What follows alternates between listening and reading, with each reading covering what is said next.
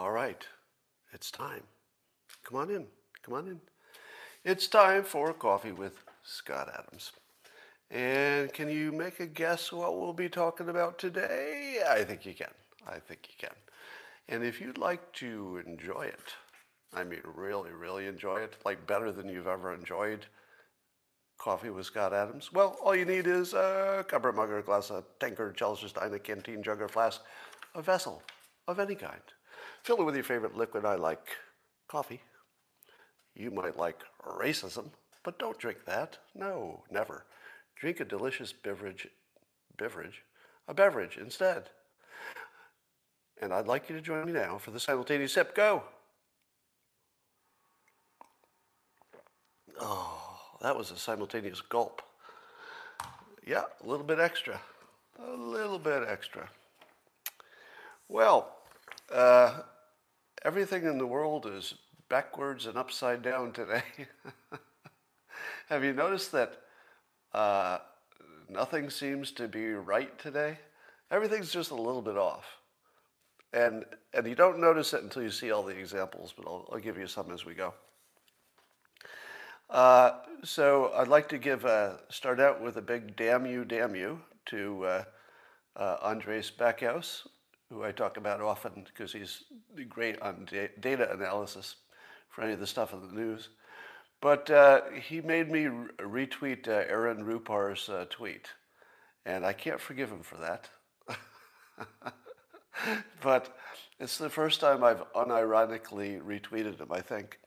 But if you don't know who Aaron Rupar is, he's a character who's, let's say, interesting. We'll just keep it at that. But normally I would not agree with his tweets, but here he was. He was responding to Nancy Pelosi's speech after the Chauvin-Floyd verdict. And Nancy Pelosi managed to reach into this big basket of things that you could say and managed to pull out the only thing that was wrong. Like, you could have gone in 100 different directions and not messed this up as badly as she did, to the point where Aaron Rupar is retweeting you with condemnation. She said, thank you, George Floyd, for giving your life for, I'm not even going to finish it. But let's just say, in the history of of politicians saying dumb shit, this was notable. Like, even her own side had to, well, we're out. If you're Nancy Pelosi and Aaron Rupar is listening to you and the first thing he says, I'm out. I'm out. I don't want any part of this. You've really gone off. You've gone too far. Oh. In other news, there's a Norfolk police lieutenant who was fired because it was leaked that he donated some money to Kyle Rittenhouse's defense and gave him some words of encouragement. He got fired for that. He got fired for an opinion that was backed by the video for a person who is presumed innocent until proven guilty, and he got fired for it. So that's the Norfolk Police Department for you. That's pretty pathetic. Now, here's the good news. If you are, let's say, a police union, and your contracts come up, I'm assuming the union does the negotiating for the police contracts, what would you ask for in terms of a raise this coming round? I feel like 30% would be the right number, right? That doesn't mean they'll be able to get it, because there are lots of forces pushing back. But I would say that the police unions have a rock-solid argument that the environment of risk has changed so substantially that the risk-reward of their job can't be looked at the same anymore. And that on top of the physical violence risk, which was always extreme, which is why we have so much respect for the police, they're doing stuff you and I don't want to do for the most part. But I would say that given the legal and social risk on top of the violence risk, it looks different now. I would say I would back the cops for a 30% raise minimum. And that's just based on how society has changed the risk that we're willing to put on the police. Now, I would say that before you could argue, but wait, we should put this risk on the police. That's not even the argument. So whether you think that the Floyd trial went just the way it should have or you don't, irrelevant. It doesn't matter any of that. To my point that the police are in a new situation of risk. Whether they should be there or not is a separate question. But they are there, and it's different, and it's more. Risk-reward suggests that police should get, I would say, a minimum of 30% raise, because I don't know how you could retain them otherwise. Yeah, the thing they signed up for just doesn't exist. Because the thing they signed up for is if it was a gray area, they were probably going to get away with it, right? When I say get away with it, I don't mean that they necessarily did something wrong. I just mean that if it's a gray area and they were trying to do their job, they probably would have gotten away with it in the past. And I guess I'm biasing by saying getting away with it, because maybe there was nothing to get away with. But 30% pay raise for police, I think that is called for. So I would overfund the police based on this new situation. So whoever wanted to defund the police, probably this moved in the wrong direction. And by the way, there's no economist who would disagree with me, right? It's the same job, except way extra risk. You have to pay extra for that. That's how it works. So if defunding the police is what anybody wanted, I'm pretty sure this should work the other way, if economics works the way it's supposed to. The Nextdoor app, I hear, has a new feature that'll tell you if you're being racist before you send your message. What do you think of that? What do you think of the Nextdoor app before you send out a little message to the neighbors? Apparently it's got some artificial intelligence built in that's just looking for keywords such as Blue Lives Matter. It'll flag that. That's actually one of the examples. It'll flag it to say, you know, some people would take Blue Lives Matter as a racist statement. Are you sure you want to send it? It'll still let you send it. Or All Lives Matter. If you type All Lives Matter into the app, it'll stop you and say, whoa, you know what's going on here, right? It's going to look a little racist. Think twice. What do you think about that? All right. Are you up for that? Are you down for that? I have mixed opinions. I usually violate the common thinking whenever information is presented that's useful. So, in my opinion, Nextdoor is presenting actually useful information, because there might be people who literally don't know that they're about to ruin their own life by saying something that they think is supporting, all life and equality, but other people are going to think you're a racist. I don't know. I think it's worth trying. Maybe see how people think about it. Give it a whirl. If they were actually blocking you for saying it, then that's another question. But if it's just information, and it's information that could save your life, literally, it's worth a try. They can always reverse it if the users don't like it.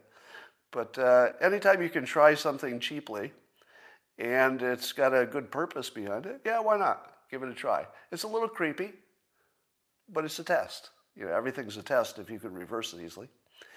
All right, let's talk about this Chauvin outcome. If you didn't hear me last night, I did a live stream last night, but let me recap my opinion. Number one, I am satisfied with the jury's work on this. I thank the jurors. I do not think that the jury's job is to decide the law. So this is where I might differ with some of you. I don't believe that the jury's duty, and I use this word, intentionally, I don't think that the jury's duty was to attend to the letter of the law as instructed by the judge. That was their job description, right? It's not their duty. Their duty under the law is to follow the law just, as best they can. And so certainly if the only duty you were talking about is what their legal required description of their responsibility is, then it was their duty to follow the letter of the law. But what's the higher law than the legal law, the one that's written down? Is there any higher law? Of course there is. Of course there is. There's the greater good.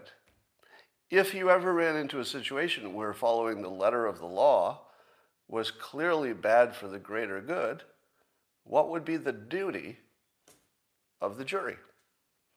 I'm going to give you an artificial example where the jury knows that following the letter of the law would just be a wrong. What's their duty?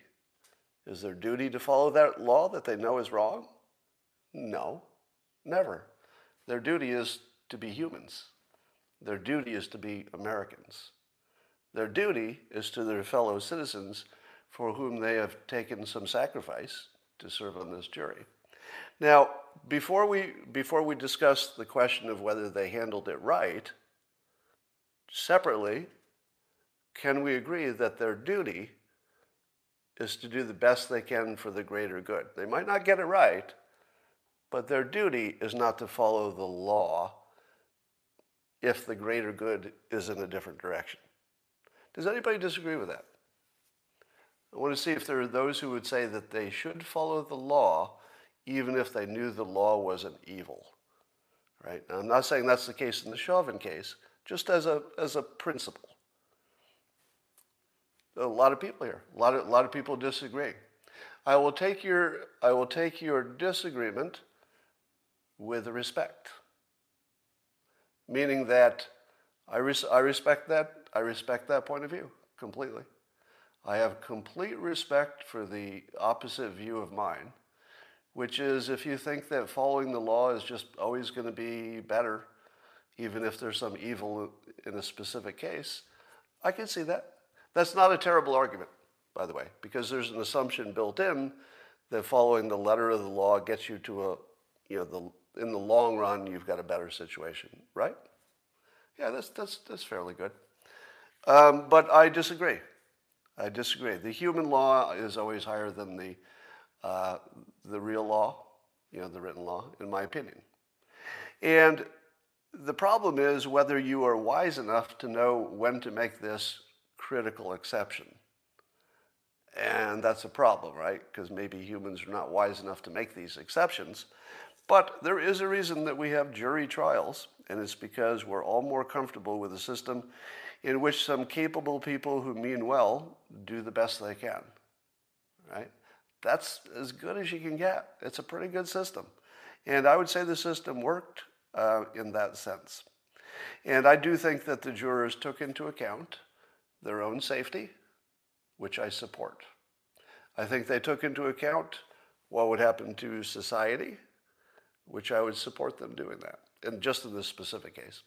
I think they took into account potential riots. I think they took into account how the police would be viewed. I think they took into account racial animosity. I think they took into account how it feels. Should they? Well, most of you think no. But they did, because you can't not. Nobody has the ability to turn that off. It's all part of the forces. So, here's what I like about the outcome. I do believe that it was a close call in terms of whether he was guilty of anything versus not guilty. I think that the jury heard all of the evidence, and I didn't. That's important. The jury heard all of the evidence. I didn't. Most of you, almost 100% of you, also didn't hear all of the evidence. You didn't live through it. So if the people who lived through it and saw all of it have a different feeling about it than I got from my little keyhole, I'm not going to say they're wrong, because the assumption is if all 12 of them voted the same way, it's more likely that I would have voted that way too. if I'd seen what they saw, experienced what they experienced, but I didn't. Right? So I'm not going to second guess people who did the work when I didn't do it. And when I watch anybody online who also didn't do the work, didn't watch every minute of the trial, I don't value their opinion as much as I value the jurors. Right? And there was nothing in the jury description, which I found actually helpful, even though it has the bad effect of probably doxing them. But actually reading about the backgrounds and the way they answered the questions, I actually have a lot of confidence in that group. And it was mostly white people in the jury who convicted a white guy, which also helps a little bit for the credibility.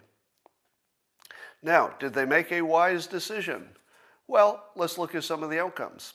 So we don't know if it's wise, but I do feel like they were credible and tried. And here's one of the outcomes. According to Axios reporting, senior Democrat and Republican aides, so both Democrats and Republicans, this is important to the story, the aides say they would have never let their bosses say it on the record, but privately they told Axios that a guilty verdict in the Chauvin trial has lessened pressure to act on police reform. So one of the outcomes of this verdict is less likely there will be police reform.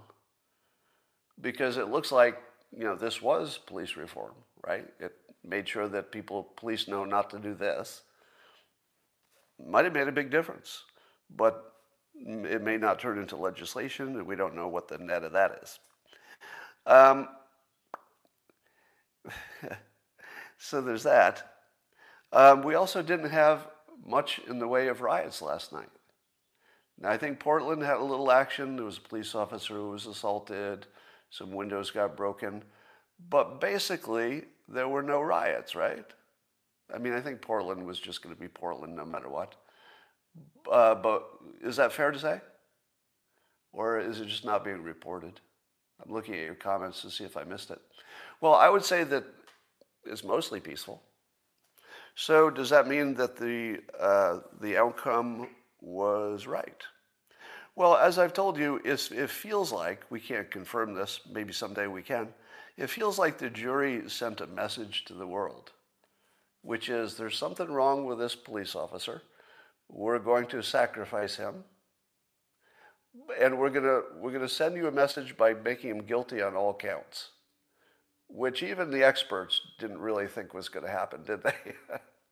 So I think the jury is sending a message that they're making a, let's say, not according to the letter of the law decision. I feel like that's the message.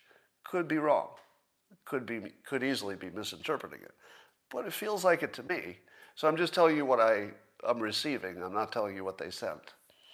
And it feels like, well, let me tell you why I'm not disappointed in any way about the outcome, even though with what I knew, it would have gone the other way if they'd used the letter of the law. But that's just based on what I knew, incomplete. All right?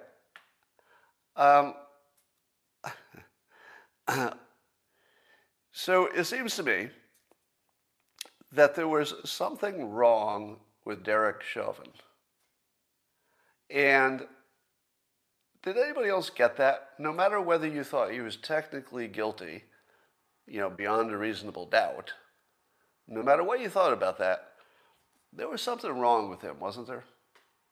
You know how humans, this has been proven, humans can actually detect if somebody is physically ill by looking at their face. I think people could probably detect if people are, I've heard this, tell me if I'm wrong. You can detect if somebody is likely to be gay by their face. Not every time, of course, but better than the chance would suggest. So there are a lot of things about us that just sort of come out, that people can recognize. And I was trying to think yesterday, what is it about Derek Chauvin that bothered me and maybe everybody else so much? Because it wasn't exactly what he was doing, right? Because what he was doing, there was enough of an argument that it was part of the policy and hadn't hurt people before, and maybe he didn't know how bad he was doing it. That was part of the argument. But beyond the argument, there was something wrong with his attitude, or he seemed a little bit too happy. Did anybody get that? Like, was anybody feeling? Somebody says it's called prejudice. Yeah, of course. So we're not talking about science here. I'm talking about how you felt about him. Did you have a bad feeling about him? I'm looking at your comments now to see if anybody had that. I'm seeing some yeses, some nos, some people signing off because of that. Are you trying to persuade? Fear? You had fear? No. There was, I'll tell you what it looked like to me. There was a lack of empathy that has gone all the way through the trial. Should there not have been some point in which we heard a statement from Derek Chauvin, and maybe we did, if he made the statement, let me know. Should Derek Chauvin have not said at some point, once he knew he was going to be tried for it, couldn't he make a statement that says, my God, I certainly didn't intend this. I feel sorry for the family. I never would have done this, had I been aware that the danger was so much, something like that. Now, somebody says, no, don't do that because it would imply guilt. But you don't have to have guilt over a death, do you? You could feel bad about the death without admitting guilt. Indeed, you could say, I feel terrible for the family. I feel, awful about what happened. I hope that the jury will show that I wasn't a participant in that, and because that's what I felt at the time. Would that be incriminating? To simply have empathy, or remorse is the wrong word, because remorse would suggest that he did know he did something wrong. So you'd have to be careful there. But you could have empathy, right? And I feel that he didn't show it in a way people were expecting, which doesn't mean anything. He just didn't show it the way people expected at the moment, and I think this changed a lot of minds. Apparently there was a moment when he knew there was no heartbeat, and he didn't change his behavior. If you were on top of somebody holding them down, and you knew that their heart stopped beating, how does that not immediately change your behavior? And I don't think it changed his behavior. So somebody says Asperger's. Well, that would be interesting. Certainly that would be really interesting. If that were even a little bit true, that would be certainly part of the defense or part of the sentencing. But I doubt it was true. We would have heard about it. Anyway, so I think this jury looked at a person who had no empathy, and he was close enough to doing something that looked like murder, that when they looked at all of the variables, including their own safety, what it would do to society, just what feels right, I feel like the jury made the right decision. Now, is that the same as saying that the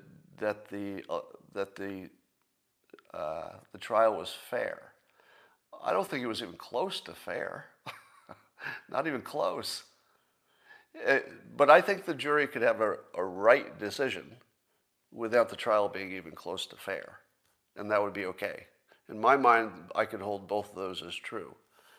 But I've heard you earlier that you couldn't, and that's a legitimate opinion. Yeah, I think it was a human sacrifice. And here's something that I think that the black population of this country doesn't fully understand. And I'm gonna illustrate it by playing two parts. I will now give you a skit in which I play a representative group of black Americans, not any specific person, and a representative person representing white people, not any one white person.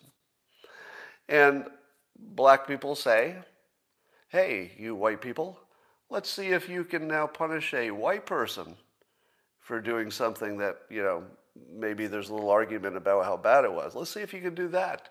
Hey, white people, do you think you can punish a white person And then the white people say, sure, watch this. And then the black people say, I know, but can you punish an actual white person when the crime, there's some disagreement about the nature of the crime? Do you think you can do that? And the white people say, we just said yes. I don't even know why you're asking. Of course we can. Of course we can. We do it every day. Punishing other white people is like breathing if you're a white person. Do you know how many white people I've punished who had it coming? Lots of them. Every day. Punishing other white people is the easiest thing we do. Let me give you a story that a lot of people didn't believe when I've been telling this story for years. It's completely true. But when I tell it, there's a certain percentage of you who will swear I'm lying. Trust me, I've been saying it for, 25 years since I've been able to tell the story. And there would be literally thousands of witnesses still alive who would be refuting me because I tell this story all the time. Plenty of people could refute it if it were not true. And it goes like this. When I worked for a big bank, it was Crocker National Bank years ago, beginning of my career. My career was going well, and it looked like I'd be sort of a management type person. And my boss called me into my office, a white woman, and she said, I don't know how to tell you this, but the word has come down from management that we can't promote you now or for any time in the future that we can see because you're white and because you're a man. And they said the reason is that the company was getting some heat because there was not enough diversity in senior management. So, now you may have heard me tell the story, but here's the twist on it. Who was it who screwed me? Who did that? Was it black people? No. It was old white men threw me under the bus in a heartbeat to protect themselves. Because they could keep their job as senior management so long as they screwed enough white people in lower levels to let people of color, sort of leapfrog them and get up to senior management. Now, independent of whether you think that was a good idea to have this reverse discrimination, not legally, but the way companies implemented it was like that.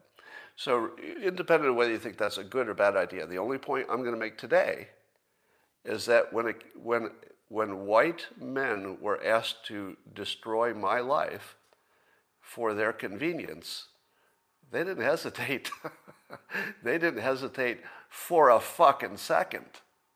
So let me tell you, black Americans, if you're ever wondering, will white people punish other white people to protect themselves? Yeah, like really quickly. So the punchline is that I moved from that bank. I quit it almost immediately.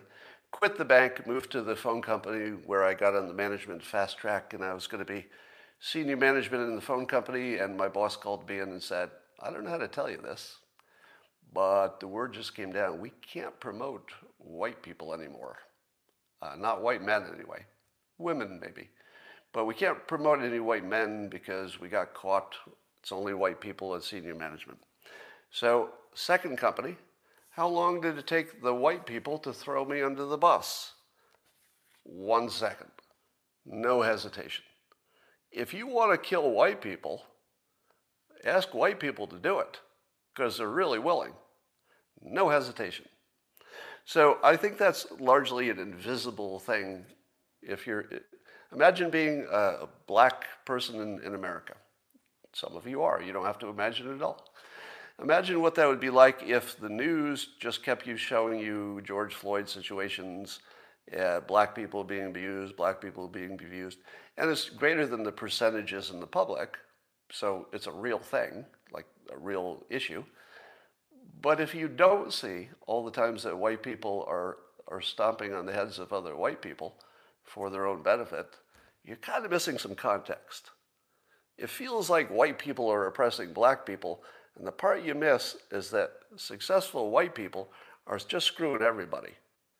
They're just screwing everybody because that's what's good for them, to keep things just the way they are. Anyway, that's useful context for you right there.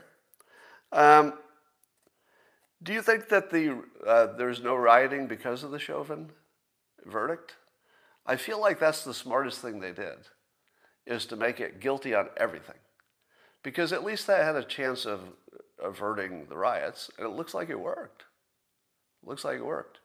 You know, I said yesterday that, I've said this a lot, that I don't believe there's any such thing as bad presidents and good presidents. Because by the time you get elected president, you do have a certain minimum amount of, talent. So they all have the minimum talent. But what makes you good or bad is just luck. Is your specific set of talents and your personality, is it suited for the exact problems that come up while you're president? Now, COVID was exactly the wrong problem for President Trump. And I'm not even sure his supporters would disagree with that too much, right? It just wasn't the right match, because optimism, which was the Trump thing, optimism and the pandemic, they just didn't fit together. But optimism and the economy, great. Trump and the economy, I love that combination. Optimism, economics, works great. I feel as if Biden was exactly the right president for this. Doesn't make him the right president for other things, but for this, I feel like he was exactly the right guy, because he's boring. He didn't make it about, him. Even though he put pressure on, in some ways you could argue that the politicians put pressure on the jury, but there wasn't going to be a fair trial anyway. So I think Biden might have been maybe exactly the right person, because he took all the energy out of it. If there's one thing that Biden can do, it's suck the energy out of a topic. And what did you need this topic to have? Less energy, right? When I talk about Trump being an energy monster, it's usually in a positive sense. He can take energy and turn it into stuff. Biden's like an energy sink. He can just suck the energy out of stuff.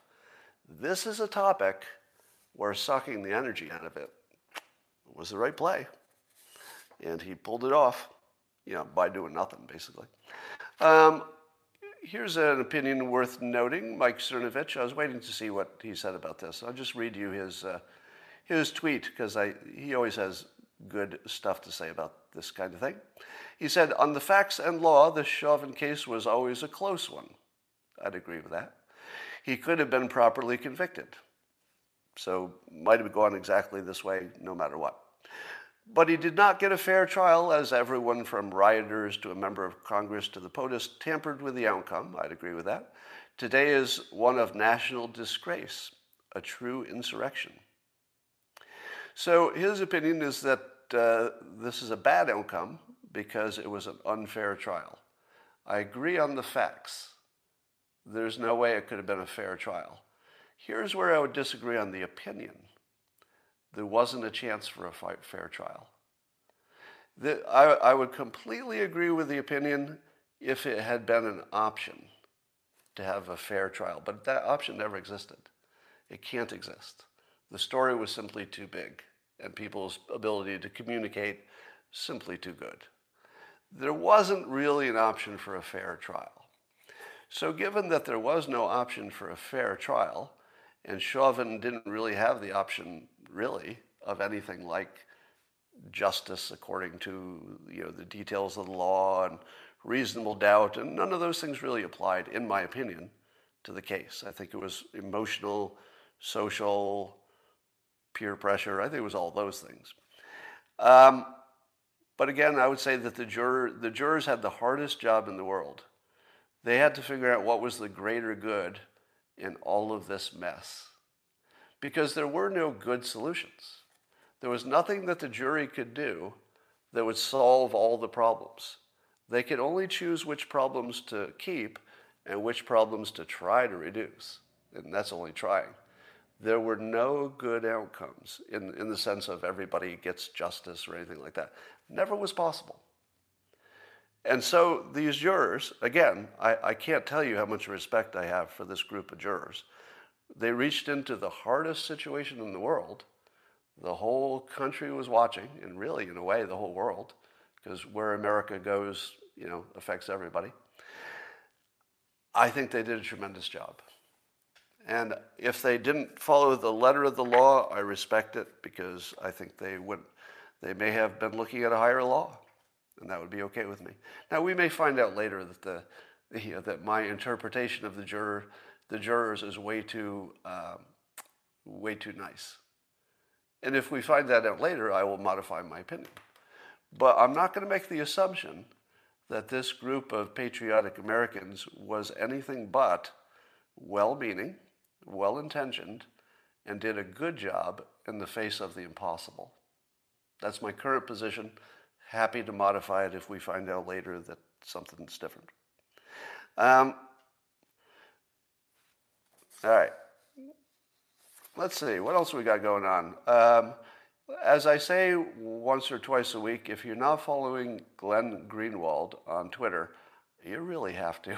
Just stop what you're doing and just give him a follow. Because watching him spank CNN and MSNBC and the other media for being essentially propaganda organs is just really good entertainment and useful. Like, you really need to see how often it happens to fully feel what's going on. And nobody does a better job than Greenwald in spanking them. So today's example was the Officer Sicknick story. He's the officer who was killed. Well, I'm sorry. Back up. Erase everything I just said. He's the officer who died soon after the Capitol insurrection or riots or protest, whatever you want to call them. And CNN had been reporting that he'd been killed with a fire extinguisher, hit in the head with it. And then they reported that the bear spray might have killed him somehow. And now we know that he died of natural causes. It was just sadly, linked to that date. And how did CNN handle the fact that they had been misreporting, seriously misreporting this story for a long time? They kind of just glossed over it a little bit, and Greenwald is busting their balls on it. So that's fun to see. All right, you want some real fun? Here's some fun. Rasmussen is going to be reporting in a little bit. It's not out yet for the rest of you, but I got a sneak preview. And they were asking a question about the opinions about Coca-Cola. that Coca-Cola weighed in and complained about Georgia's voting law changes and got involved in politics. And as you might imagine, liberals and Democrats went different directions on their feelings about Coca-Cola. But here's the funniest shit you've ever seen in your life, all right? Here's the Rasmussen poll results to this question. Does the Georgia voting laws and Coca-Cola's response make you more likely or less likely to drink Coca-Cola products? The GOP was 52% less likely to purchase Coca-Cola products. That's a pretty big deal, isn't it? Over half of conservatives, or basically conservatives, say they're less likely to drink the product. That's kind of devastating, isn't it? You did notice that Coca-Cola seemed to have pulled back a little bit. And I asked, I wonder if there's anything happening with their sales. Well, if over half of Republicans decided they're going to drink less of these products, Coca-Cola probably noticed. But here's the good part. Are you ready for the good part? Here's the money shot. I don't think anything's made me laugh more than this lately. Liberals are 37% more likely to consume Coca-Cola products. They're more likely. Now, if Coke were, let's say, a healthy product, this story would look really good. Healthy in terms of improved your health. I'm not making any claims about health and products because I would get sued. I have no evidence that this product is bad for you. But I think I can say it is not intended to be a medicine. And I would imagine that dietitians would have something to say about the value of drinking Coke or Diet Coke. They have lots of other products, of course, but those are the ones you think of. So I wonder if the GOP should come out in favor of quitting cigarettes to see how many liberals would start smoking. Because I think, the Republicans are always worried that immigration is, at least the way the Democrats want to do it, is really a clever way to get more Democrat voters through immigration. Oh, that's your real reason, isn't it? But now Republicans have their own play like that. They can just come out against anything that's bad for you. Democrats will immediately do more of the things that are bad for them and will kill them, and then there will be fewer Democrats. I'm just saying it's a strategy that would work. It's working right now because they convinced Democrats to drink more sugar water. I mean, seriously, is that not funny? Okay. Somebody said, that's so bad. I'm going to repeat it. Somebody else said this. This is not my idea. I'm just looking at it in the comments. Somebody said that Republicans are already doing that with abortion. By being opposed to abortion, it's making Democrats abort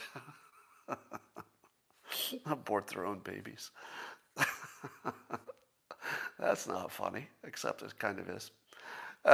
Here's how the AP is reporting a story that you probably heard about. So this is their tweet, their exact words. Police shot and killed a teenage black girl in Columbus, Ohio, just as the verdict was being announced in the trial for the killing of George Floyd. Oh my God. Police are terrible, aren't they? I mean, just listen to this. Police shot and killed a teenage girl just as the verdict was announced in the Floyd trial. It's just going from bad to worse. The police just killing this teenage girl. Oh, there's more to it. Body cam footage appeared to show the girl attempting to stab two people with a knife while she was in the act. Oh, feels like that could have been the lead sentence. Here's another way this headline could have run. Instead of police shot and killed a teenage black girl, another way it could have gone is police saved the life of a black girl by quick action just as the verdict for the George Floyd thing was being read. Both of those are true. If you see the body cam, by the way, who knows what a jury will say, but the body cam shows a police officer doing some of the best police work I've ever seen. Because if you didn't see the video, it was one young woman getting, with a knife in the act, getting ready to stab another woman who was, defensively trying to protect herself. And as the knife was coming down, a police officer with a pistol, not a rifle with a sight, from a fairly good distance, took out the knife woman without hurting the potential victim. That was really good police work, wasn't it? Yeah, like I hate to say there's anything called a good shooting, but that was as good a shooting as you can get. It saved a life in real time, and it was really tight. And he acted quickly. Let me put this in another perspective, especially. What kind of risk did that police officer take for himself? Huge. Huge. That was somebody who, in a moment, with no time to think, took a gigantic risk of his whole life, that police officer. Because we know the George Floyd thing is changing how people see things. He took the risk of his own life to save a young black woman who was at any moment was going to be stabbed to death. He took that chance, his own chance. That's what happened. But it's reported as police shot and killed a teenage black girl just as the Floyd verdict was being read. Propaganda, people. It's propaganda. Here's a provocative thought. You've seen on Facebook and other places that it's pretty easy now, technologically, to replace the face of anybody on a video. right? You've all seen it, right? You've all seen the examples. It's no big deal to replace somebody's face. Suppose you got to the point where you could replace it so well, and I think we're kind of there, where you couldn't tell that a face had been replaced by another face. And then imagine that you use that technology to reverse the ethnicities on any video crime. So that if you see the police attacking, or in a conflict with somebody, it just automatically reverses their ethnicities, but everything else stays the same. And then you play for the jury the reversed ethnicities, and you never show them the original. Would you get the same verdict? Of course you wouldn't. Not every time. Sometimes you would, if the facts are clear. But no, it would change things, for sure. And what if you did that face swap? Let's say you wait 10 years until there's some college students who have never heard of George Floyd. I don't know if that's possible. But you wait 10 years, and you run the entire trial by this bunch of students, but just reversing the ethnicities with the... and by then, maybe the culture is different, things are different. And just see if you get the same verdict. Somebody says they already race swapped George Zimmerman. I'm not sure what you mean by that. But think about the fact that this is now a technology that actually works. That would be interesting. So Fox News is interesting about the verdict on the Floyd Chauvin case. So apparently Hannity is backing the jury and says it was a good result. Not too far from my own opinion, although I'm not sure the facts of the case exactly supported it, but I like the outcome. Whereas Tucker Carlson is talking about the trial being unfair. I like the fact that these opinions are different. I just like that fact. Independent of whether I agree with them, it's just healthy that they're not on the same page. Remember I told you, that I'm waiting for the J&J vaccine. That's the one I want. It's the only one banned, at least in the United States. Or maybe there's another one banned. But they're looking into these rare blood clots, and that's why the J&J vaccine, the only one that is one shot, and one of the ones that uses existing technology instead of the mRNA stuff. And here's what a blood clotting expert says about this. So here are the actual odds. And by the way, compliments to CNN. Compliments to CNN. Weird, huh? CNN actually did an opinion piece in which they showed the math, and they did a cost-benefit analysis. What? What? How often have you ever seen that?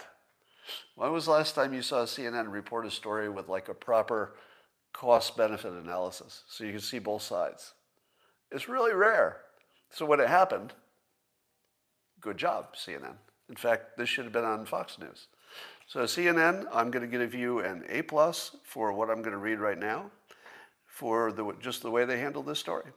So this is a blood clotting expert talking about the J&J vaccine. It says, quote, the chances of you being, back up. The chances of getting what we are calling vaccine-induced immune thrombotic thrombocytopenia, I think I pronounced that correctly, or VITT, is 1 in a million. All right, so let's just call it blood clots.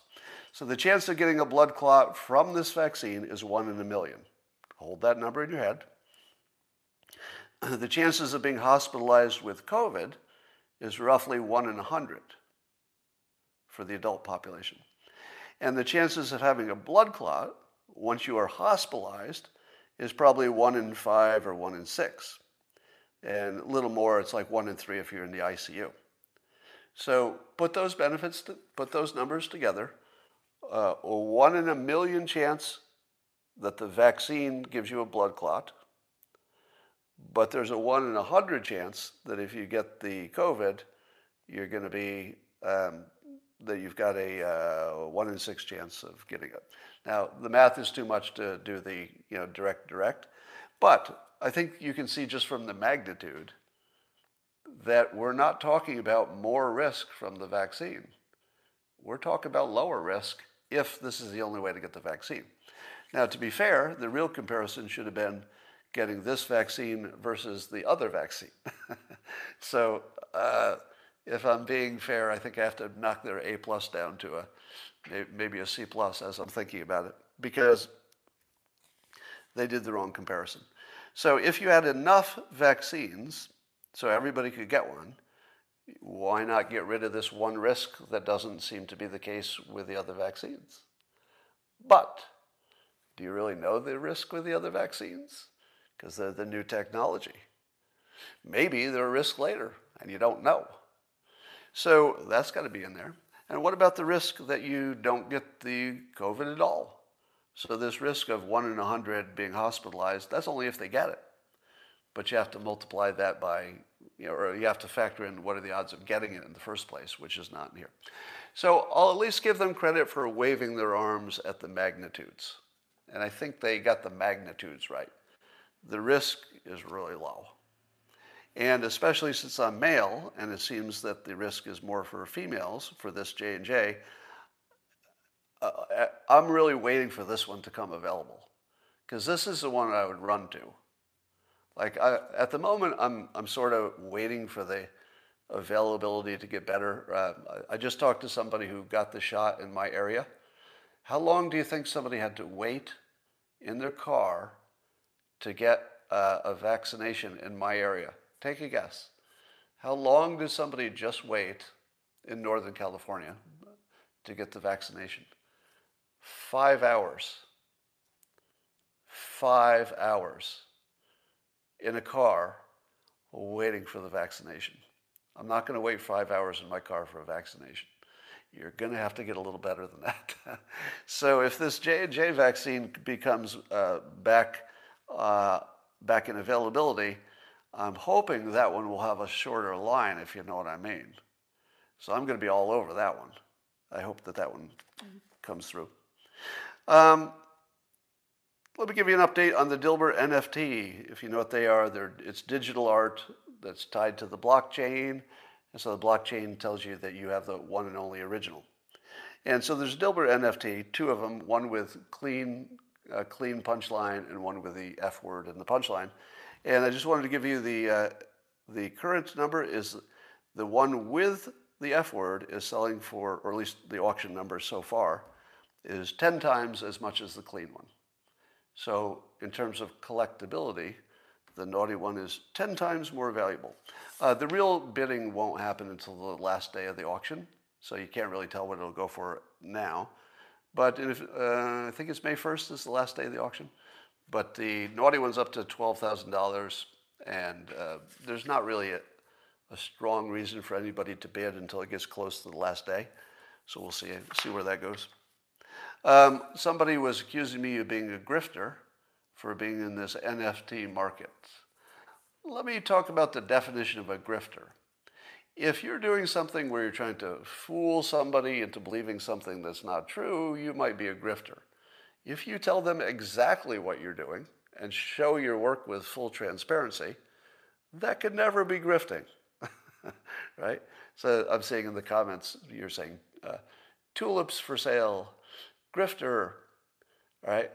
Does anybody argue with the point that as long as you're fully transparent, you couldn't be grifting? Because there's nothing hidden, right? Nor is there anything especially persuasive. There's not even anything manipulative to it. So the cartoon itself, the one that is the NFT, literally says that NFTs don't have any value. That's the topic of the cartoon. And when I talk about it, I tell you there's no reason to own one. But people collect things for whatever reason, so I'm not going to stop them. I'm making it available. Yeah. So look at the names that people are calling me. Huckster, tulips. Now, you have to examine yourself, don't you? Because what it feels like, I can't read your mind, but what it feels like is people being angry that I could make money on this. Doesn't it feel like that's all that's going on? Because remember, we're a free country. I've completely shown my work. I've told you there's no reason to buy it. I told you, there's no reason to buy it. I don't think I can be more transparent than that. Right? But still, people have that feeling that you don't like other people to succeed. There is the theory that what makes Democrats and Republicans different is how happy you are for somebody else's success. Let's test that. When I see that people are successful, I can definitely feel like pangs of jealousy if they did something I didn't do, or if somebody's a billionaire and I'm not a billionaire. I can feel it. A little bit of, I wish I had that. But I'm always happy for them. I mean, you could be jealous and happy at the same time. So, how do you feel when people are successful around you? So that's my question in the comments. Tell me how you feel when you hear that somebody else has succeeded in a big way. Do you feel happy? Or does it bother you a little bit? And you feel like, I don't think the way they did it is good, or I think they must have stolen something, or there must be something wrong, or something. Somebody says inspired. Here's so Brock Justnick says he would feel inspired by somebody else successful. That, my friends, is a winning attitude. If your feeling about other people's success is, wow, maybe I can do that too, then you are in good shape. If your feeling about somebody else's success is, they probably stole it, they didn't deserve it, they're grifting, they're hucksters, you're going to fail. You're going to fail. You can almost predict it. In fact, if you were doing job interviews and you gave me a choice of just throwing away people's resumes so I don't even know what their experience is, but they could just answer a few questions, how do you feel about this? You couldn't get an honest answer, but imagine you could get an honest answer. I feel the way they would answer a few questions about other people's success and about their own ability to be successful, that they have agency and the ability to be successful, I feel like that would tell me everything I needed. Because if somebody comes in and says, I believe that my success is entirely up to me, what do you think they've done up to that point? They probably worked really hard to build a set of talents, go to school, stay out of jail, because that's their philosophy. Of course they were following it, if you believed it's their philosophy. So I feel like you could boil down somebody's entire economic value, within capitalism. Their entire economic value could be predicted almost entirely by that attitude, whether they think that their hard work is what makes them successful, or it's mostly about race and luck and who you were born to and who you know and all that stuff. Jay says, sometimes Scott really is truly a boomer. All right, Jay, I'm gonna erase you, because probably the most bankrupt opinion, the most empty opinion that you could ever say is, somebody's acting like a boomer. You're acting like a boomer. Now, sometimes that's funny. Like, there is a context when it's funny because you recognize, oh yeah, that is a boomer thing. And I think those are funny too, because I do recognize how often I fall into, the stereotype. But here's the thing. You're just being useless, all right? Just throwing me into a group, it's just the most useless thing you could do. And you need to go examine your life, because if you thought that was a good comment, and one that the society needed or somehow helping you or entertained you, there's just something wrong with you, all right? Just something wrong with you.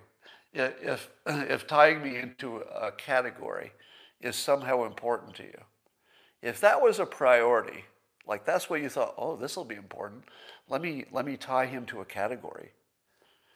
Why the fuck? Really, what good was that? Here's another idiot. I'm going to call out just the idiots today. Rustic says, in all caps, Scott has thin skin, ? Has anybody paid attention to anything I've done for the last 5 years? if there's anything I don't have, it's thin skin. You don't do this job if you have thin skin. I couldn't possibly wake up in the morning and do what I do day after day with just withering. You should see the messages I get every day. Every day, I get more criticism than you will ever get in your whole fucking worthless life. And I don't think I've ever gone to sleep feeling bad about it, not once. Now, if you can't tell the difference between thick skin and thin skin, you are so far from understanding anything about your fucking world. And I feel sorry for you. Some of this is genetic. I think maybe so. A lot of it is practiced, but it's hard to sort out how much is practice and a skill to be thick-skinned and how much is natural. Then why are you angry now? Do I seem angry? You haven't seen me angry. Maybe you have. But I try really hard to not be angry because you don't want to see me angry. That's a level that I'm pretty sure you've never seen on video, but you don't want to see that. And this isn't that. This is a condemnation, let's say. I'm condemning you because I think it's good for life. There should be less of you. It's good for the world. It's good for the world if people like you are slapped down. The people who are just bad for the world and don't have anything useful to say, they should be slapped down.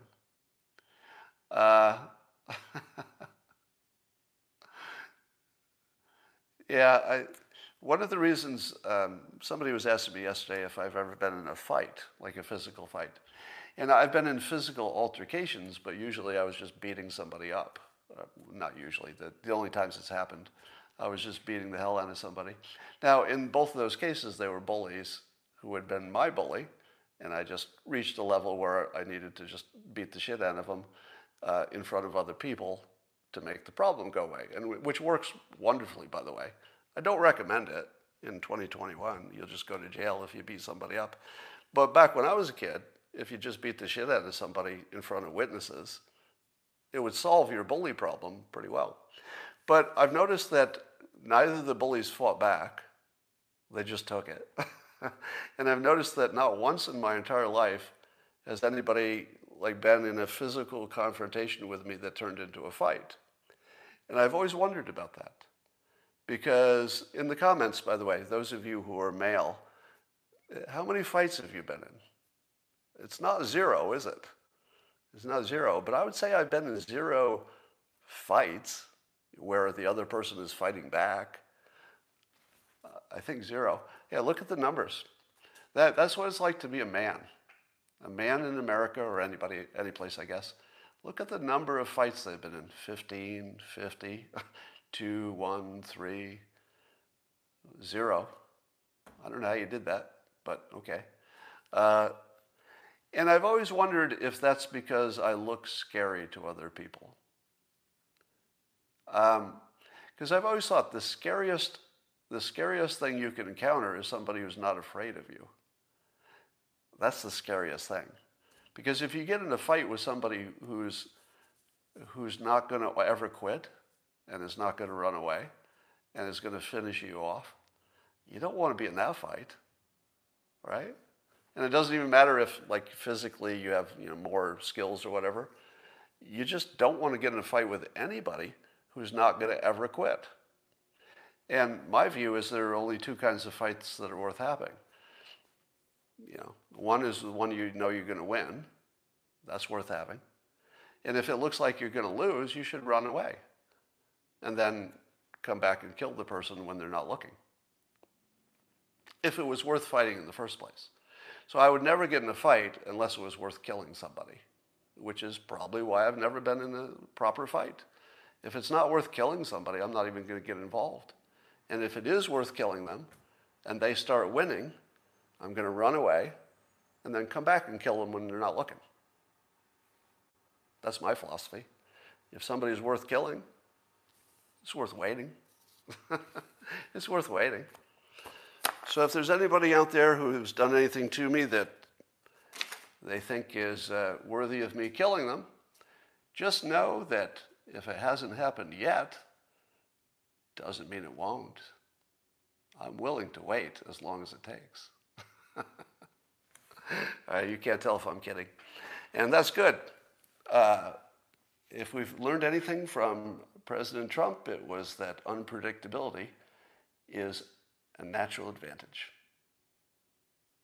So as long as you don't know, that's to my benefit. Getting closer to being canceled.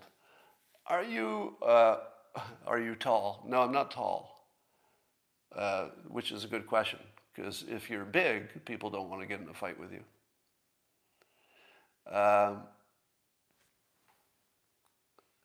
Somebody says, Woody says, Asperger's is a talent stack creator. We have to learn more than others to fit in.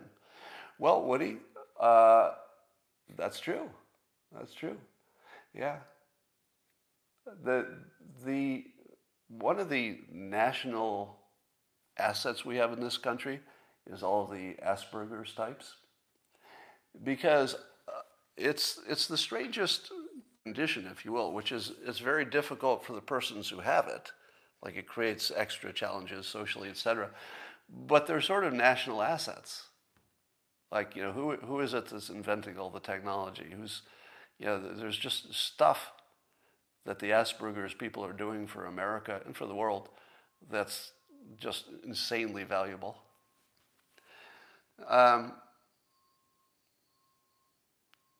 Only losers hate when other people make money. How many of you are, by the way, I know from history that I attract a lot of Asperger types for my content.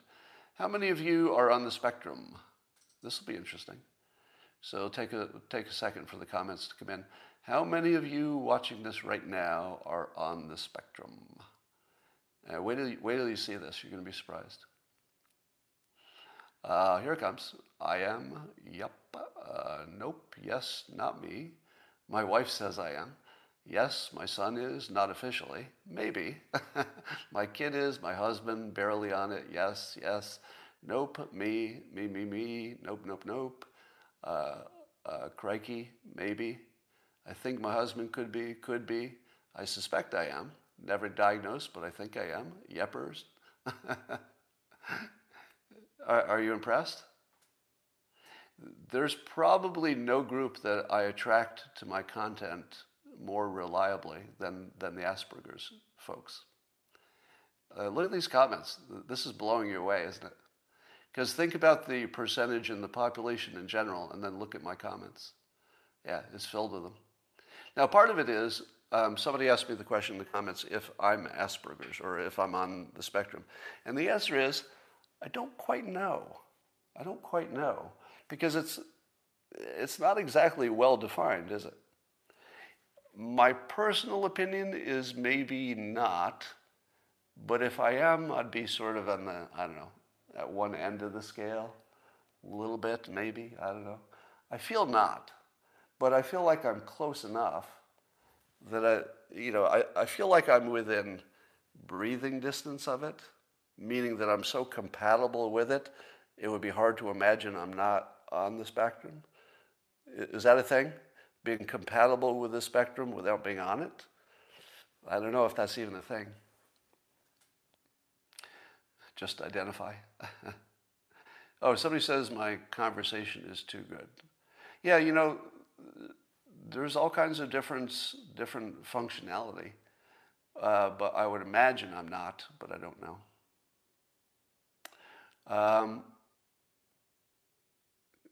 Gates here.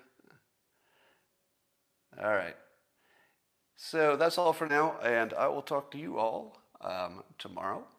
And yeah, it is interesting, isn't it? It is interesting. That'll give you something to think about. Think about why there are so many people on the spectrum who follow my content. And when you figure that out, it's going to be interesting. I'll give you my hypothesis. Well, a couple of hypotheses. One, of course, is that I make the Dilbert comic, and you can imagine easily that Dilbert's on the spectrum. and I make it that way. So, I've got that natural compatibility. But also, I try to remove the emotion from decisions, which I believe is quite compatible if you're on the spectrum, because you like to see the emotion stripped out so you can see what's left, and then I could add it back in, and then people can see the whole structure. So I think that's what's going on, but I don't know. So that's all I got for now, and I'll talk to you tomorrow.